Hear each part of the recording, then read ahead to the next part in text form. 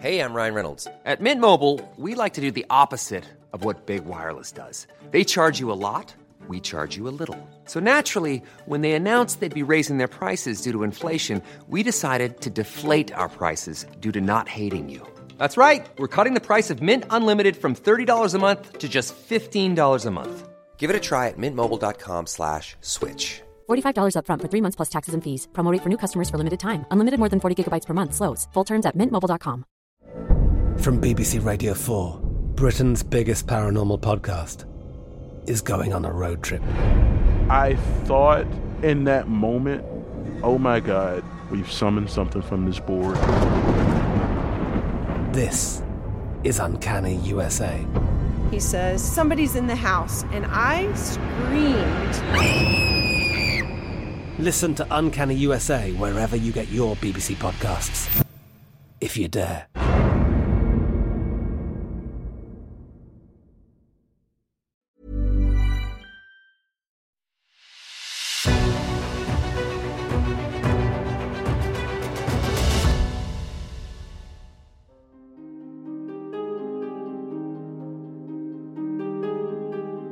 Sing, muses. Sing to me a story of Olympus and the deathless gods who govern earth, sea, and sky. That is what the craftsman asks as he kneels with his young son upon the banks of the river Pactolus. Together, they are panning the riverbed. The sun scoops wet heaps onto the metal dish, while the craftsman gently, nervously swirls the mixture. His motion forces it to separate water, sand, silt. The craftsman sighs and chucks it away. And so the process begins again.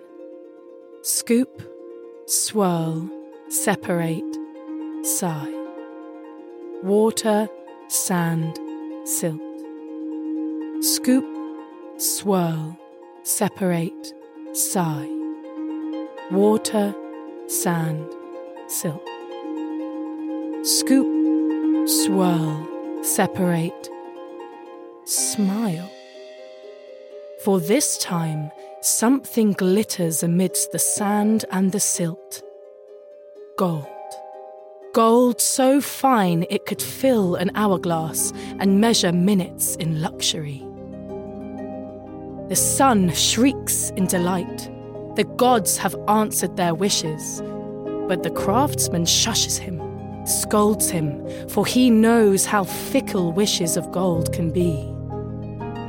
Is not the river Pactolus the result of such a folly? The story of King Midas and his golden touch.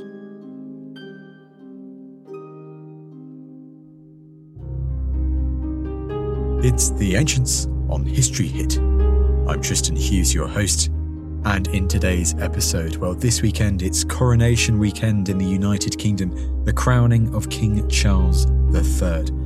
And so in today's episode, we've got a royal theme on The Ancients. We're talking all about King Midas, renowned from Greek mythology as the man with the Midas touch. Whatever he touched turned to gold.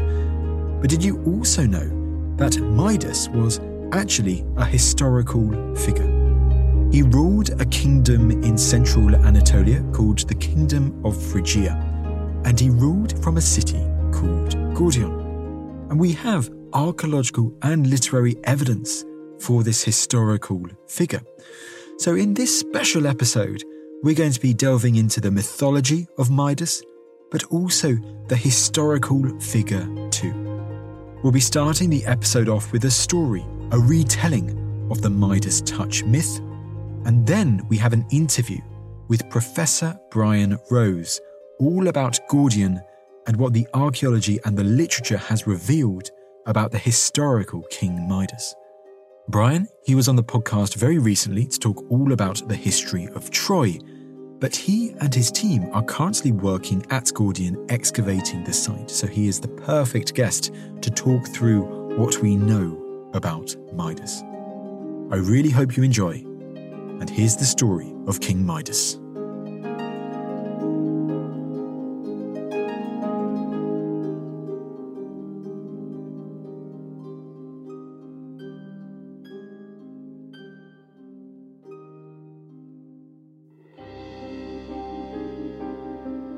The Muses open their story with a marvel worthy of alchemists and conjurers, a rosebud turning to gold.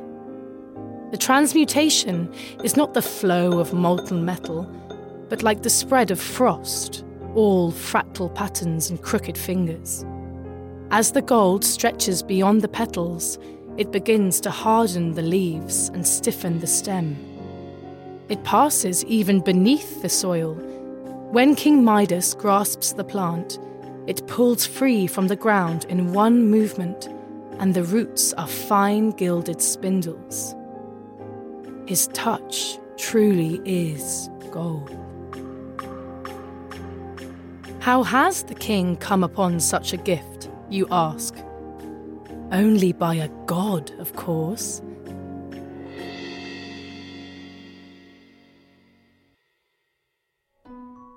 For a month now, the plain of Phrygia has played host to the parade of the satyrs, creatures half man, half beast. At their head rides the reveller, Dionysus, god of wine and wild things. And at their tail, seated backwards upon a donkey, rides the oldest of the satyrs. Do not think this position some dishonour. No, the old satyr only trails the procession because he is supremely drunk. So inebriated that the hangover would slay a mortal man. Before long, he has fallen far enough behind that he's lost altogether. That is how the servants of King Midas come to find a lone donkey grazing in the furthest pastures of the palace, an old satyr, pot-bellied and bald, slumped in its saddle. Now, King Midas knows the stories. He knows the dangers of denying welcome to gods, even minor ones. He knows, too, the rewards.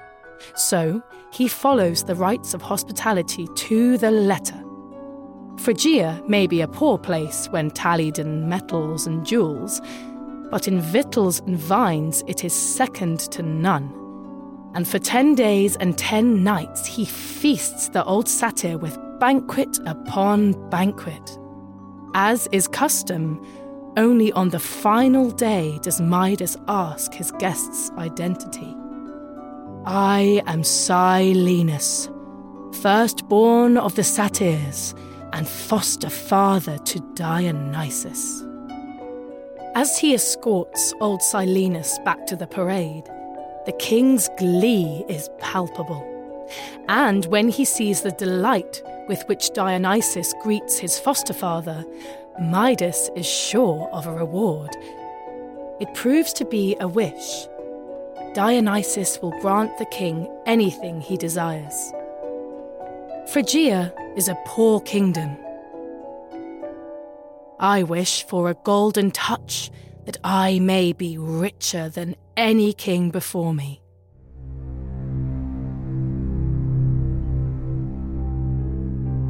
It is a wish only a man would make, and a god could deliver. Dionysus grants it with childlike delight. From his finger he slips a ring, twists of vine crowned with a seed. Plant this in your palace gardens, and you will have your wish. For an afternoon, Midas indulges in his oromania, and the sound of transmutation fills the halls of his palace, a scratching like hoarfrost as gold creeps across statues, pillars, and flagstones. But the delight does not last long. When his servants serve him fruit upon a newly minted platter, the true meaning of his wish becomes clear. He picks up an apple, and before it has even reached his lips, it is cast in gold. He tears through the palace pantries, leaving an auric trail in his desperate wake, but nothing can sate his hunger. Nothing can slake his thirst. Water beads into metal upon his tongue till he retches gold fine as sand. Finally, Midas slumps in his gleaming throne, and his tears clang against the stone floor. His wish has proved itself little more than pyrite, fool's gold.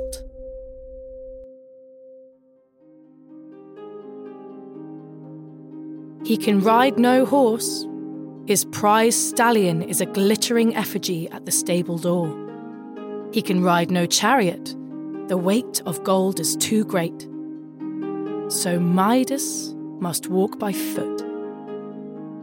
That is how the satyrs of Dionysus come to find a lone man, weak and parched, collapsed at the edge of their parade.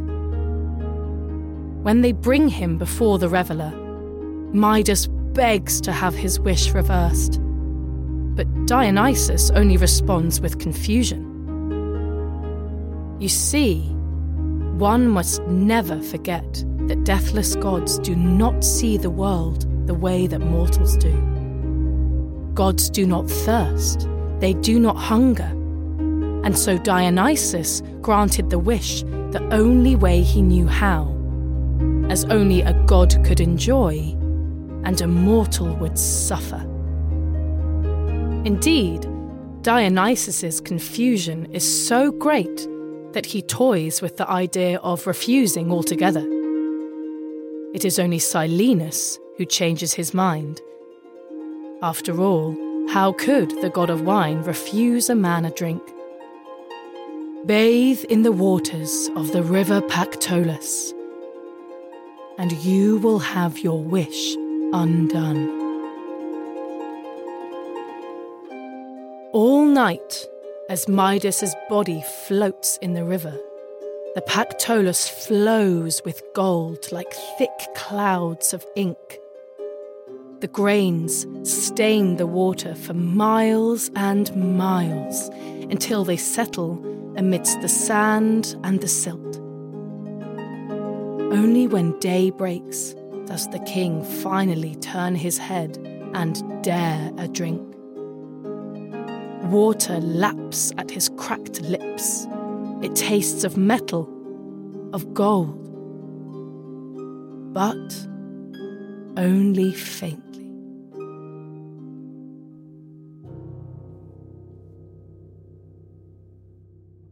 Brian, it is a pleasure to have you back on the podcast so soon.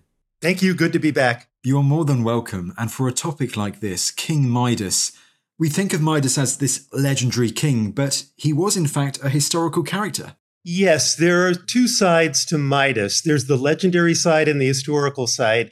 For the historical side, Midas was a king who ruled probably for 4 decades between about 740 and 700 BCE at the site of Gordion in west central Turkey, the capital of the Phrygian kingdom. He was a man who liaised with the city-states in southeastern Asia Minor, trying to pull them away from Assyrian control. And he also liaised with the sanctuary of Apollo at Delphi, being the first foreign king to make a dedication to that sanctuary.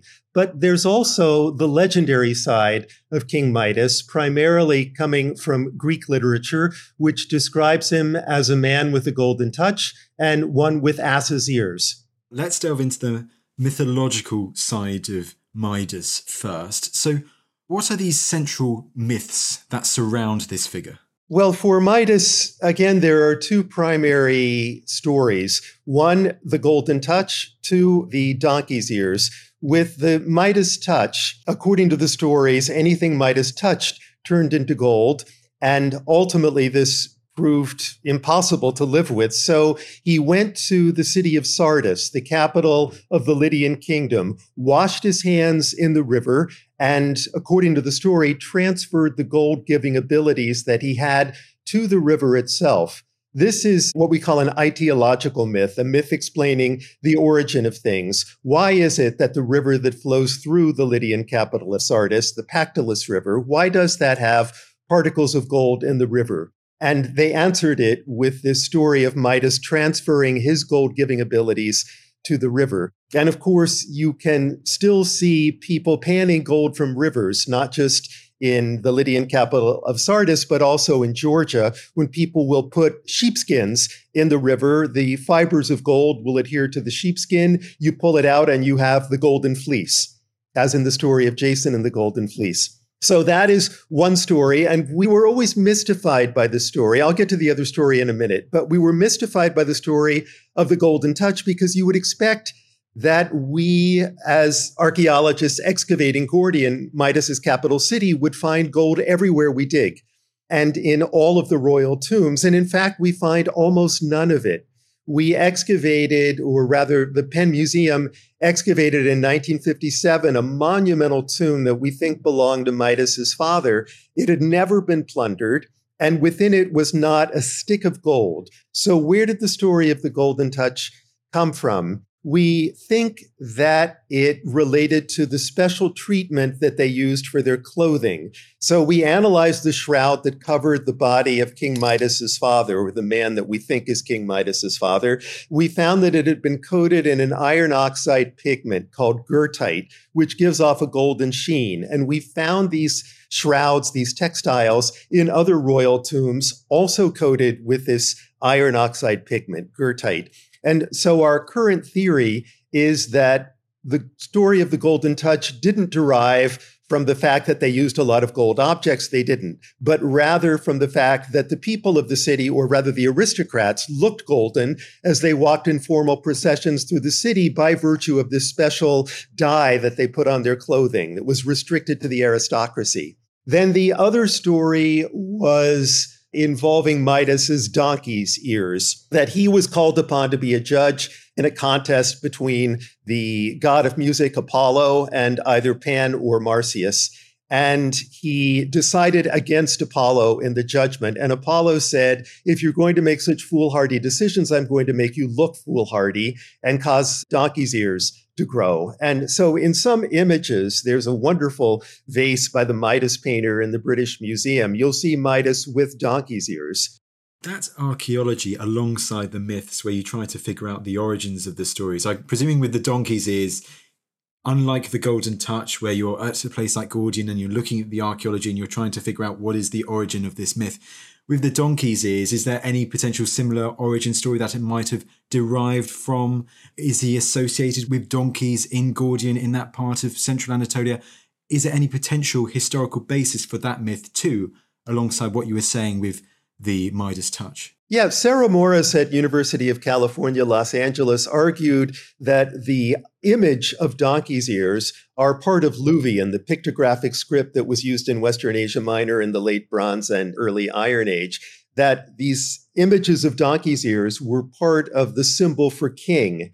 And so through a process of metamorphosis, these images that were part of the signature of a king's name became associated with donkey's ears and ultimately applied to Midas, who in the Iron Age occupied or ruled the most important kingdom in Asia Minor. So it's not surprising that there would be a linkage between the two. Well, let's now delve really into the archaeology behind this historical figure of Midas. So we've mentioned the place Gordian, you've said Asia Minor, Anatolia, but really describe the setting for us, Brian.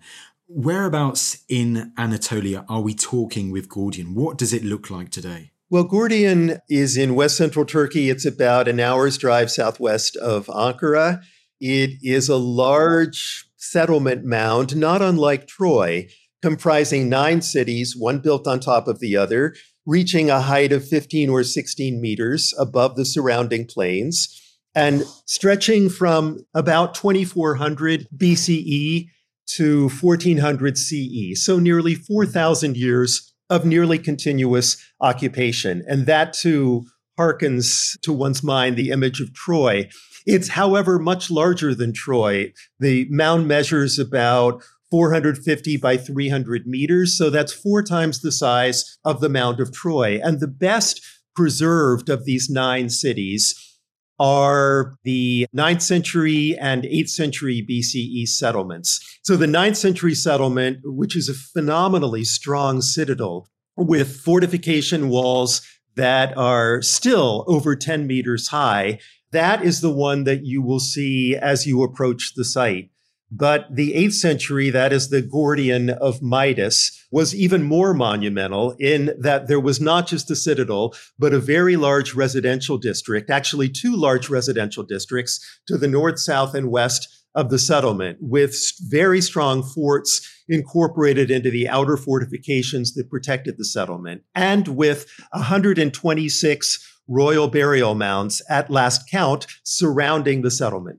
So already by the time that the historical Midas, he assumes power at Gordion, this settlement, it's already monumental, it's big, it seems to already have been one of the key political centers of Asia Minor. Yeah, that's true. And the Iliad, in fact, to go back to Troy, is written down for the first time in the late 8th century. That was the time when Midas was king of Phrygia. And if you look at the references to Phrygia in the Iliad, they refer to a kingdom that is phenomenally strong with warriors lined up along the river, the Sangarios River that runs through the city. And remember, of course, that King Priam was married to a Phrygian. It was Hecuba. So it was a dynastic marriage. And all of this probably relates to the fact that at the time in which the Iliad is first written down, Phrygia, and for that matter, Midas, were among the most important entities in Asia Minor. And you mentioned the word Phrygia there, so this kingdom that Midas rules over. But taking a step back, who exactly were the Phrygians? The Phrygians, based on later literature, were a group of people who came into Asia Minor from southeastern Europe, from the area of the Balkans, after the end of the palaces at the end of the Bronze Age. So after 1200, in the 12th century, you get groups of migrants that cross the 2 easiest crossing points between continental Europe and Asia, the Bosphorus and the Dardanelles. Some cross the Dardanelles and settle at Troy. Others cross the Bosphorus and settle in the area around Gordion. These were the Phrygians. Their alphabet looks very similar to Greek. If you were to read a Phrygian inscription, you'd be able to sound it out, even though the grammar is different. Nevertheless, the alphabets look almost identical. So it's an Indo-European language, of course, like Greek, and very similar to it in many respects. And so therefore, if we go to the late 8th century, to the time that Midas is ruling at Gordion, incredibly powerful city, he's ruling over a large kingdom. But describe to us the architectural layout, what the archaeology is revealing about Gordion under the rule of King Midas. What's right at the center? In the 8th century city, they followed, in essence, what they had in the 9th century, a monumental citadel gate leading into diplomatic districts where ambassadors from other states, Assyria, Lydia, even conceivably Greece, would have been entertained. And then again, a large workshop area where textiles were produced and food was prepared for the entire citadel. The main difference between the 9th century and the 8th century, I suppose, was the size of the residential districts, which encompass over 100 hectares. And even last summer, with remote sensing using magnetic perspection, we discovered an entirely new residential district to the east of the site. So it looks as if the site is twice as large as we thought it was, which is not surprising for a capital city, but a surprise nevertheless. So when you approach the site, it must have been unreal almost. It was unlike any other site in Asia Minor. You pass through 120 or so royal burial mounds, which again is unlike any other part of Anatolia. And then you see this monumental citadel rising before you. So if you had gone to the land of the Assyrians, to what is now northern Iraq, or to the kingdom of Urartu in northeastern Turkey and Armenia, you would have seen equally powerful citadels. But this landscape was, in essence, a landscape of power. It would have shown you how much authority this kingdom had. Well, I was going to go on to the burial mounds a bit later, but why not? Let's go on to them now, because these burial mounds, these tumuli, as you say, if they're visible for anyone approaching Gordion, they are meant to be seen. This is a display of power of wealth, I'm presuming, by those who had ruled this settlement. Yeah, exactly. If you were to go to the Iron Age city-states in southeastern Turkey, they would make monumental statues of their kings and their gods. In Gordian, in Phrygia, they didn't do that. The monumentality associated with the royalty lay in the size of the tumuli. And so the largest tumulus at Gordian is what we call the Midas Mound. And again, the tomb that we associate with King Midas's father, rising 53 meters high. That would be about 170 feet high.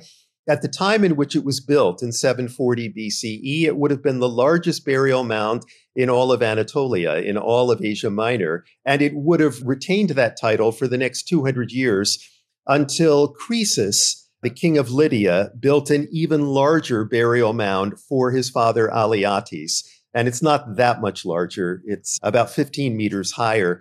But still, the mound that Midas built for his father, his first major public undertaking, is the second largest burial mound in Asia Minor. And so the roads that led into Gordian were configured so that you were led directly through the burial mound area. So you would have been fully aware of this landscape of power. And within it, you had wooden tomb chambers. All of these royal burial mounds contain wooden tomb chambers. The only one that still survives intact is the one in the Midas Mound, the oldest standing wooden building in the world. Well, let's delve into that a bit more, because normally it feels as if talking about tombs is something we talk at the end of focusing on a person and their death. But actually, we can start with the tomb of Midas from what you were saying. Please explain why we think that this isn't the tomb of Midas, but actually his father.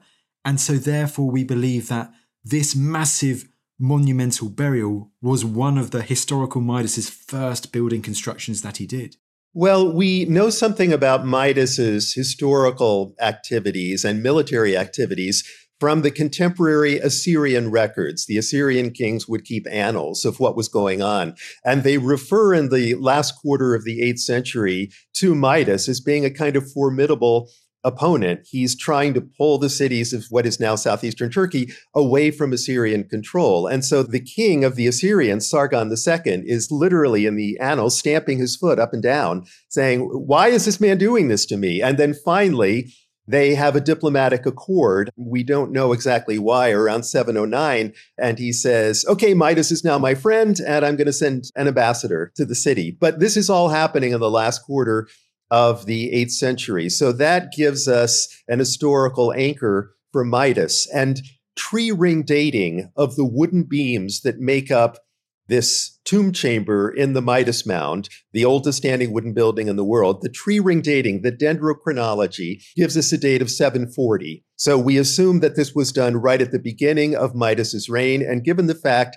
that it's the largest burial mound in Anatolia, is probably to be associated with his father. And we do, in fact, have the articulated skeleton of the decedent in the tomb chamber, which is a skeleton of a man who died between the ages of 60 and 65. And we don't know exactly how he died, but he died about that time. So you put all the evidence together, it looks as if Midas's father, whom tradition records as a man named Gordius, dies in 740. Midas builds the tomb as a tribute to his father and as an indication of his own strength, and then has roughly a 40-year reign, liaising with the Assyrians and the sanctuary of Apollo at Delphi, and then dies around 700. So that tomb of Midas's father, it is the oldest standing wooden building in the world, and its artifacts were discovered intact within it too. That is fascinating.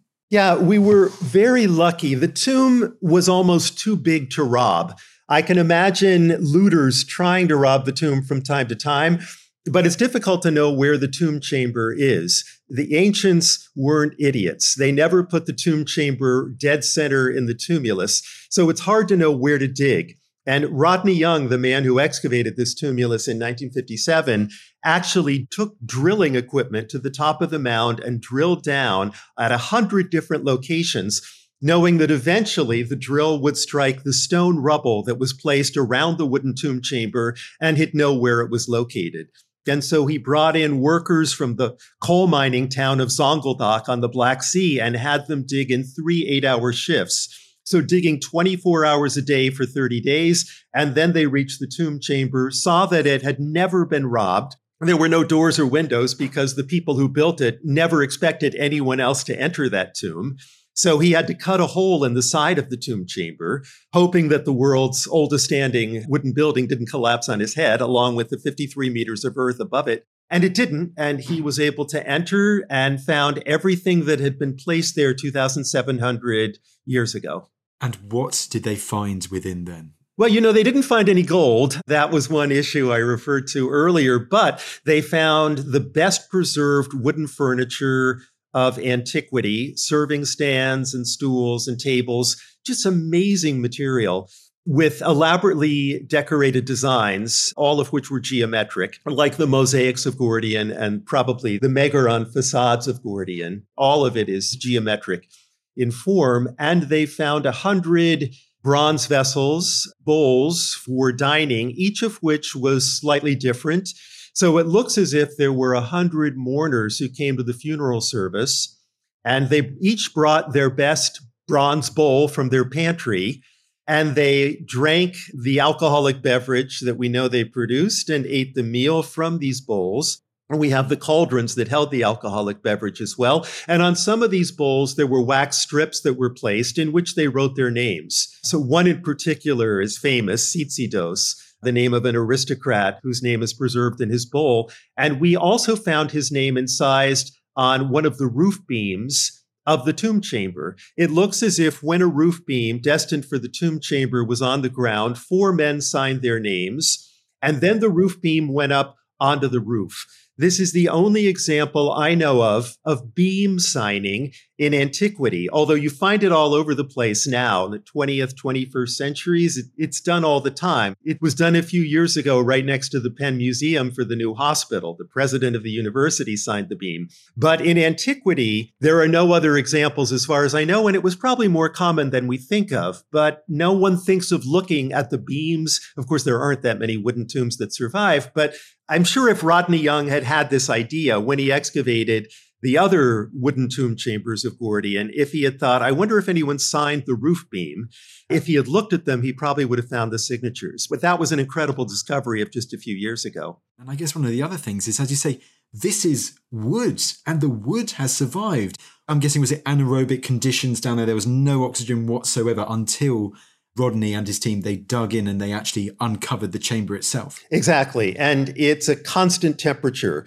Fall, winter, spring, summer, constant temperature, because you're under 53 meters of earth and 150 meters into the mound. So it's always 49 degrees. No matter what happens outside, it's always 49 degrees. And the fact that the temperature is constant helps with the preservation of the wood. And you mentioned the writing there. Now, in Midas's Phrygian kingdom, what language were they speaking? What was their writing technique? Well, it was a Phrygian language, this Indo-European language. They didn't write long statements. It's not like Hittite or Akkadian or Greek, for that matter. These are short lists. If anything, it's closer to Linear B, the language that they used in late Bronze Age Greece. And there is, in fact, another connection to Greece. We have a monument called the Midas Monument at a site called Midas City, which is about a 2-hour drive west of Gordian. It's a rock-cut imitation of a Megaron facade. So Megaron, a large mansion with a vestibule and a large room. This one is 17 meters high and 17 meters wide, which is about the size of an actual Megaron at Gordian. And we have an inscription at the top where someone dedicates the monument to Midas as Wanox and Lauagetas. Those are terms that you find in Linear B in Mycenaean Greece. Wanox referring to king, Lauagetas referring to leader of the army. So it's conceivable that they had been using these terms since the Bronze Age, because, of course, the Phrygians came from the area of Thrace. So it may be that they picked it up from the Mycenaeans, or they had always used it themselves prior to their transit from the Balkan area to Central Asia Minor, and it had survived for all of these centuries. Is this mention of Midas on the Midas Monument, is this one of the only examples we have currently of his name actually being mentioned on a Phrygian text? We have a number of texts, not very many, that mention Midas. And of course, he's mentioned in the Assyrian annals. They call him Mita, M-I-T-A, rather than Midas, but it's clearly the same man. There aren't a lot of mentions of him. Of course, the Greek historian Herodotus mentions him as the dedicator of his wood and ivory throne at the sanctuary of Apollo at Delphi. But there are enough mentions that we can put it all together and gradually form a sense of what his career was like. Hi there. I'm Don Wildman, host of the new podcast, American History Hit. Twice a week, I'll be exploring stories from America's past to help us understand the United States of today. Join me as I head back in time to witness Thomas Jefferson write the Declaration of Independence, head to the battlefields during the Civil War, visit Chief Powhatan as he prepares for war with English colonists, tour Central Park before it was Central Park, and a city in Tennessee which helped build the atomic bomb. From famous battlefields to secret cities, from familiar names to lesser-known events, I'll speak with leading experts from across the United States and beyond to bring American history to life. Join me every Monday and Thursday for American History Hit, a podcast by History Hit.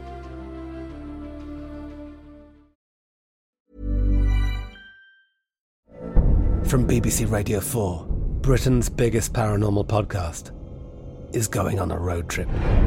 I thought in that moment, oh my God, we've summoned something from this board. This is Uncanny USA. He says, somebody's in the house, and I screamed. Listen to Uncanny USA wherever you get your BBC podcasts, if you dare.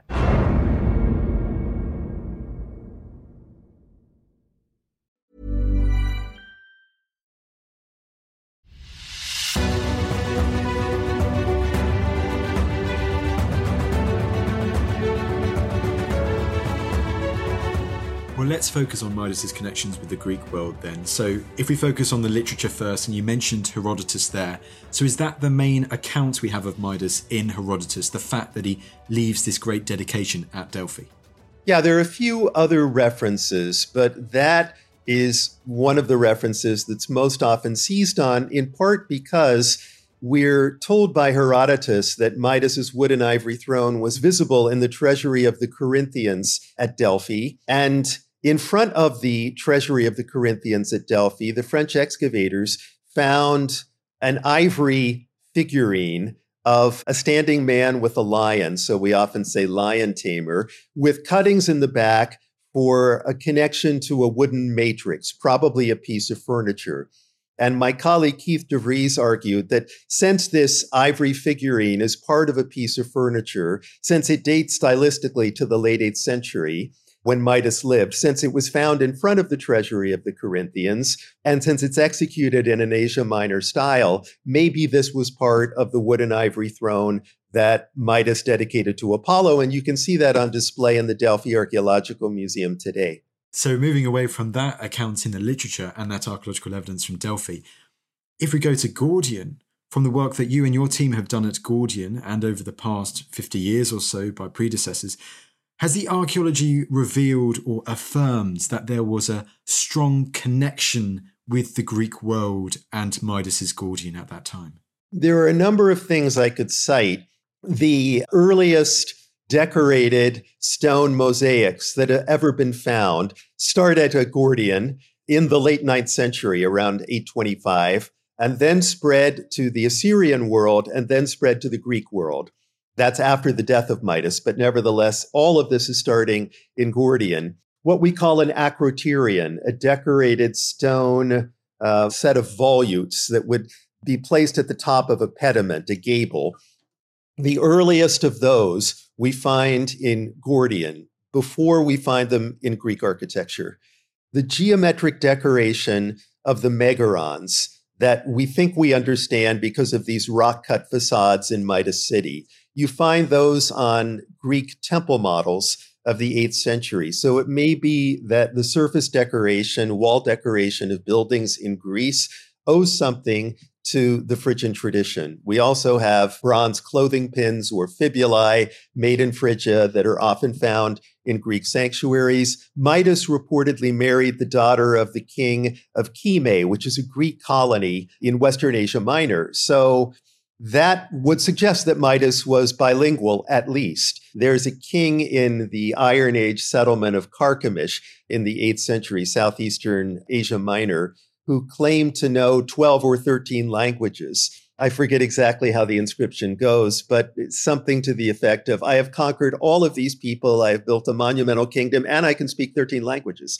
So clearly one's knowledge of a multitude of languages was considered an indication of status, as it should be, of course. And Midas was at least bilingual and probably knew more than 2 languages. But Greek would have been one of them, given the fact that his wife was the daughter of the king of a Greek city. Do we know what gods or goddesses that Midas and his Phrygian subjects would have been worshipping in the late 8th century? We only know of one. This was the fertility goddess of Anatolia named Matar. She would ultimately acquire the name Cybele or Cybele, and ultimately the Magna Mater, the mother goddess of Asia Minor, who is imported to Rome in 205 BCE at the end of the Second Punic War, in theory to help them win the war against Hannibal. She is the only goddess who's represented in figurines, in objects that we've uncovered from the site. There are some additional sites not far away outside the cities where Matar was worshipped, but we don't have any other gods. The worship of Matar shows up in a variety of areas that look to have been under the control of Midas in the late 8th century. So I wondered if Midas used the cult of Matar as a way of unifying the disparate communities. So using religion as a way, as a kind of glue to bring together cities with different cultures and different habits. This is only a theory. I'm not sure that I'll ever be able to prove it, but the prominence of the cult of Matar is off the charts as of the late 8th century BCE, and that's during the reign of Midas, and that's when the Phrygian kingdom reaches its greatest extent. I think it's likely, but I can never prove it. Well, you mentioned reaching its greatest extent. So does Gordian at this time, and does the archaeology seem to affirm that it is under the reign of King Midas that this settlement in Asia Minor, it enjoys almost its golden age? I would argue that it does. And in fact, we put on an exhibit at the Penn Museum in 2016 called The Golden Age of King Midas, where we brought together over 125 objects from 4 museums in Turkey to make precisely that point, that this was a golden age for the Phrygian kingdom. Well, there you go. He has the golden touch, at least in that respect then. You mentioned that we know the site, or it seems very likely that that Midas mound is the mound of Midas's father. But you also mentioned that there are several other mounds surrounding Gordian too. Do we have any idea whether Midas might have been buried in one of those other mounds? Well, he must have. And you bring up an interesting point. Where was Midas buried?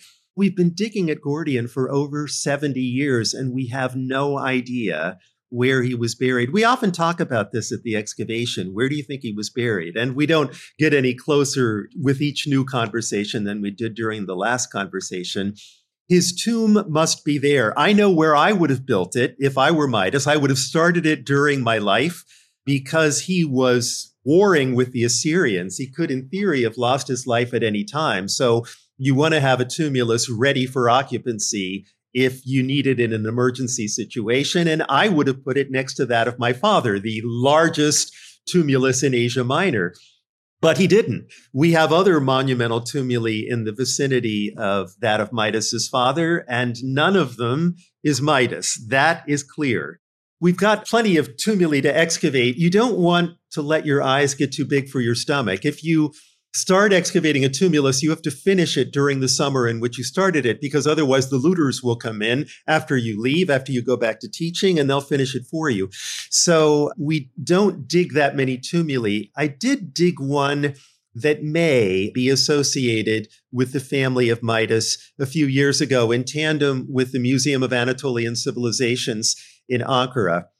We formed a partnership and we excavated a very large tomb to which the Middle Phrygian, the 8th century citadel gate had been turned. We thought there was probably a dialogue between the Citadel Gate and the surrounding burial mounds, because we have that with the 9th century. The 9th century Citadel Gate is oriented toward the oldest royal burial mound at Gordian. That's a clear link between architecture and surrounding landscape. Anyone who left the city had their eyes directly toward the earliest royal burial mound in the area. So then in the 8th century, when they rebuilt the city after a cataclysmic fire, they turned the gate and they turned it toward this burial mound. So we dug it in 2019, and it turned out to date to about 750 BCE, maybe 760, maybe 740, 8th century. And within it, we found the body of a woman who was about 25 and a child, roughly 8 to 10. So a mother and her child in a royal burial mound. This is unusual for us. This is the earliest monumental tomb of a woman that has ever been found at Gordian. It would have been created, produced, built in the middle of the 8th century. Is this someone in the family of Midas? It's not unlikely, given the fact that the monumental Citadel Gate is turned in that direction. Who is she? Our photographer, Gebhard Beek, said, well, it's Midas's wife. We're not anywhere close to that. But I think as the analysis of the bones found inside continues, we may be able to say something about the family of Midas, because surely these bodies are associated with the royal family of the city. Before we start really wrapping up, Brian, are there any other particular artifacts from Gordian that really deserve mention that have shone further light on the story of the historical Midas? Well, in a way, I mentioned the royal burial mound, Tumulus MM, the Midas mound, excavated in 1957. And at the end of the funeral meal, with these 100 participants gathering together to honor the memory of Midas's father, they didn't bother washing the dishes at the end of the funeral meal, because why bother? He's dead. So they would simply put the dirty dishes, bronze, with these wax strips personalizing the bowls, in the tomb, and then closed it up so that when the tomb was excavated, the sediment from the funeral meal was still present at the bottom of the bowls and the cauldrons that held the alcoholic beverage. So we were able to analyze that at the Penn Museum, and were able to determine that the mourners ate a stew, and it was washed down with an alcoholic beverage composed of a mixture of wine, beer, honey, and saffron. And we published the recipe. This was done by a scientist at the Penn Museum named Pat McGovern, who's written a book called Uncorking the Past. He's an expert in ancient alcoholic beverages. And a local brewery bottled the beer that had been drunk at the funeral service of Midas's father, and they bottled it and promoted it as Midas Touch beer. I'm not sure if any of your listeners could get their hands on a bottle of Midas Touch beer, but if they were to do so, and if they were to drink it, they'd be drinking exactly what Midas himself drank in 740 BC at the funeral of his father. That is an incredible fact there. I absolutely love it. To think that Midas could have eaten, could have drunk from that kind of recipe that you discovered from those pieces of pottery in the tomb. It's absolutely fascinating. Brian, last thing as we wrap up, let's talk a bit about the legacy of Midas. So Gordian after Midas, it seems its golden age reaches an end. But does the legacy of that king endure? Well, in a way, the earliest examples of the Phrygian cap that we have, a cap with a tassel that comes down over the front of the head, the earliest visual references to that we have are at Gordian in the 9th century BCE. And that develops into a symbol of the East. And we tend to call it the Phrygian cap. So the Phrygian cap was worn in depictions of the Persians, of the Trojans. Eventually, when Rome acknowledges its Trojan ancestry, you see the goddess Roma on coinage wearing a Phrygian cap to indicate Rome's connection to Asia Minor and to the East. And then in the 18th century, during the French Revolution, they wanted to adopt a hat that was symbolic of liberty from antiquity. Now, that cap of liberty, the pileus, is a conical cap, and they got it wrong in the French Revolution. I mean, a lot was happening. And so they didn't do proper research, and they used the Phrygian cap as a symbol of liberty rather than the conical cap that they should have used. So Phrygian cap simply indicating Eastern associations. That wasn't what the French were trying to stress, even though the French too traced their descent from the Trojans. So the Phrygian cap develops into a symbol of liberty. And then during the American Revolution, they pick up the Phrygian cap as a symbol of liberty from the French. And it starts being worn by personifications of America as a symbol of liberty. So all of this is going back to the Phrygians.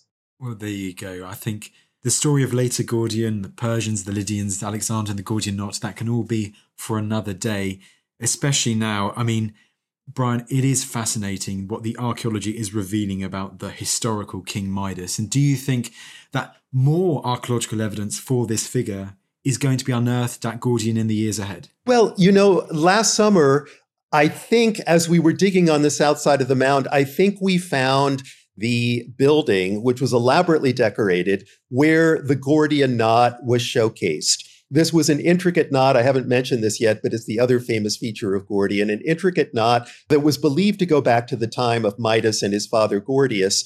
And there was a prophecy that whoever could untie the knot would become master of Asia. So when Alexander the Great comes to Gordian in 333 BCE, he tries to untie the knot, is unsuccessful, slices through it, thereby fulfilling the prophecy and giving rise to the expression cutting the Gordian knot. In other words, finding a fast and efficient solution to a difficult problem. Well, there you go. Well, fingers crossed you find more about that in the future. Brian, this has been absolutely fantastic, and it just goes to me to say thank you so much for coming back on the podcast today. My pleasure. Good to talk to you. Well, there you go. There was Professor Brian Rose returning to the show to tell the story of the historical King Midas, what the archaeology at Gordian and elsewhere is revealing about the man behind the myth. I hope you enjoyed the episode. The script for the opening story in this episode, The Myth, was written by Andrew Hulse.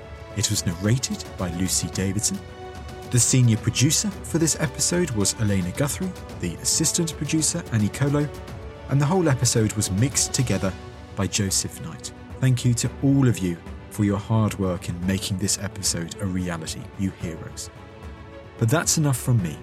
I hope you have a great weekend, and I will see you in the next episode.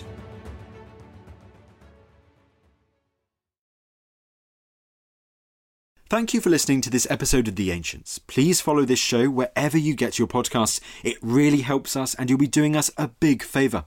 Don't forget, you can also listen to all of these podcasts ad-free and watch hundreds of documentaries when you subscribe at historyhit.com/subscribe. As a special gift, you can also get your first 3 months for just £1 a month when you use code ANCIENTS at checkout.